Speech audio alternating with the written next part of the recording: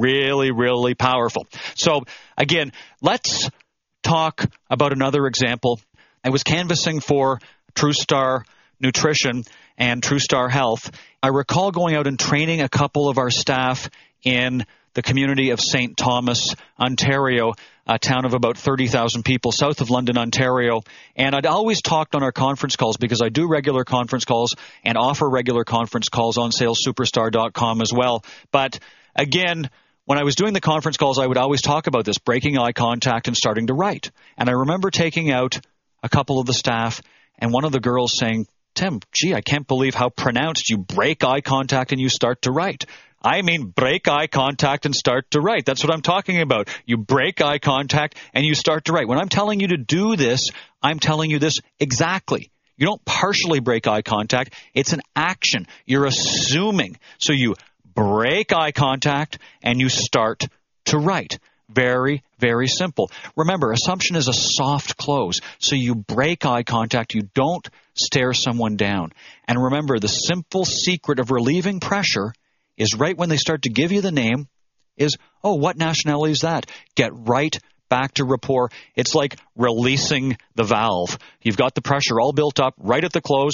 You're thinking and you're wondering, are they going to go for it or not? You need to release the valve and relieve the pressure, because you don't want all that pressure on you anyway. You want to move into a nice, simple, soft assumption close. It's so easy. It's the only way to close. Other books don't teach it. Other CDs don't teach it.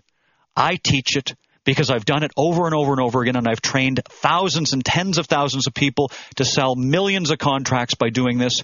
And guess what? When you do it, all of a sudden, your closing percentage is going to go over 50%.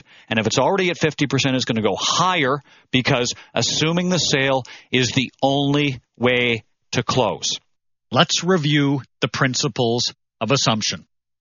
Number 1, if you do all 6 fundamentals except assumption perfectly, but do not assume the sale at the end of your presentation, and do not use assumption throughout your presentation, your closing percentage will be half of what it is if you implement assumption to perfection.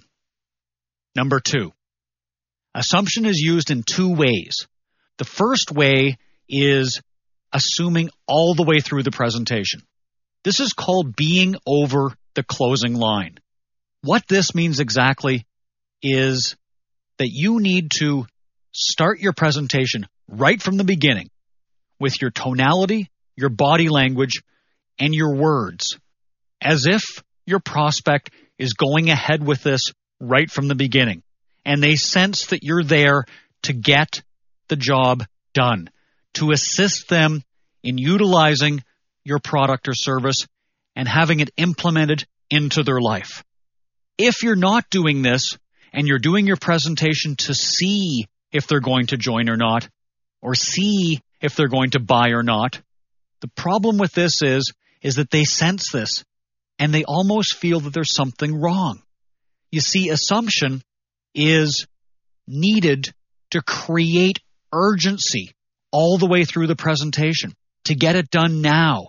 Because if you don't close on the first sales call, your closing percentage will never be where it could be. So first off, you need to assume all the way through your presentation. Secondly, at the end of your presentation, it must end with an assumptive close. Now, I've reviewed this in detail in this chapter, but it's so important to listen to this chapter over and over again. I review this again in the chapter on closing because assumption is part of the chapter of closing. These 2 chapters, along with handling objections, are your 3 big chapters for having a high closing percentage. At the end of your sales presentation, it's so important that you take an assumptive action physically and through your words, meaning that you start to write or type after you've asked your closing question, which is either the correct spelling of your name is, or your legal business name is, or to qualify, I need to see a driver's license number or a credit card or a social security number if it's a finance deal. I mean, these are assumptive asks. The opposite of this is do a perfect presentation and get to the end of your presentation, and what do you think? Well, guess what you're going to get? I want to think.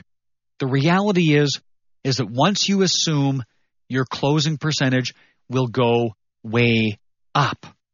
Next, after receiving the objection, I want to talk to someone. Whether it's a business, just like the story I told in this chapter about the Toronto Stock Exchange, where she wanted to speak to the board, and I wrote, based on board approval, before I said a word. As soon as she said to me, I need to speak to the board, I wrote, based on board approval, I initialed it, had her initial it, and then I filled out the rest of the form and assumed we were going ahead with it. And we did. It's no different if somebody wants to speak to their husband at one of our weight loss clinics. I want to speak to my husband. Rather than responding verbally, which is just going to lead to an argument. And there's a rule in selling. Win the argument, lose the sale. Win the battle, lose the war. The fact is you just write it on. Assume it right away. Just write right on the contract, based on husband's approval, full refund. Then say, well, of course we would never go ahead with this without your husband's approval. Most of our members, this is a form of third party, get their husband's approval. We've written it right on the form. You can now take it home and show him that we're not here to start World War III. We understand the delicacy of relationships, and we know that if your husband doesn't want you to go ahead with this and you can't afford it right now, then you won't do it. But at least you've made a commitment. You can share with your husband that you want to do it, and hopefully we will go ahead, and we've made a commitment, and we've saved you some money by doing this today. So the point is here is that you don't talk your way out. You assume with your action out of the I want to speak to someone else objection. This is a huge objection, and if you learn how to handle this properly, whether it's business to business or person to person, your closing percentage will go up by 40, 50, 60 points. Because when you get some commitment, it's always better than no commitment. Even if you get a few cancellations, at least you're going to close way more deals. Remember, assumption, closing, and handling objections are the 3 chapters in this series that are really going to have the absolute largest impact on your closing percentage, which will impact your overall income and your sales career. So if you're having difficulty closing, re-listen to assumption over and over again, re-listen to the chapter on closing, and re-listen to the chapter on handling objections. And let's get your closing percentage up to 80%.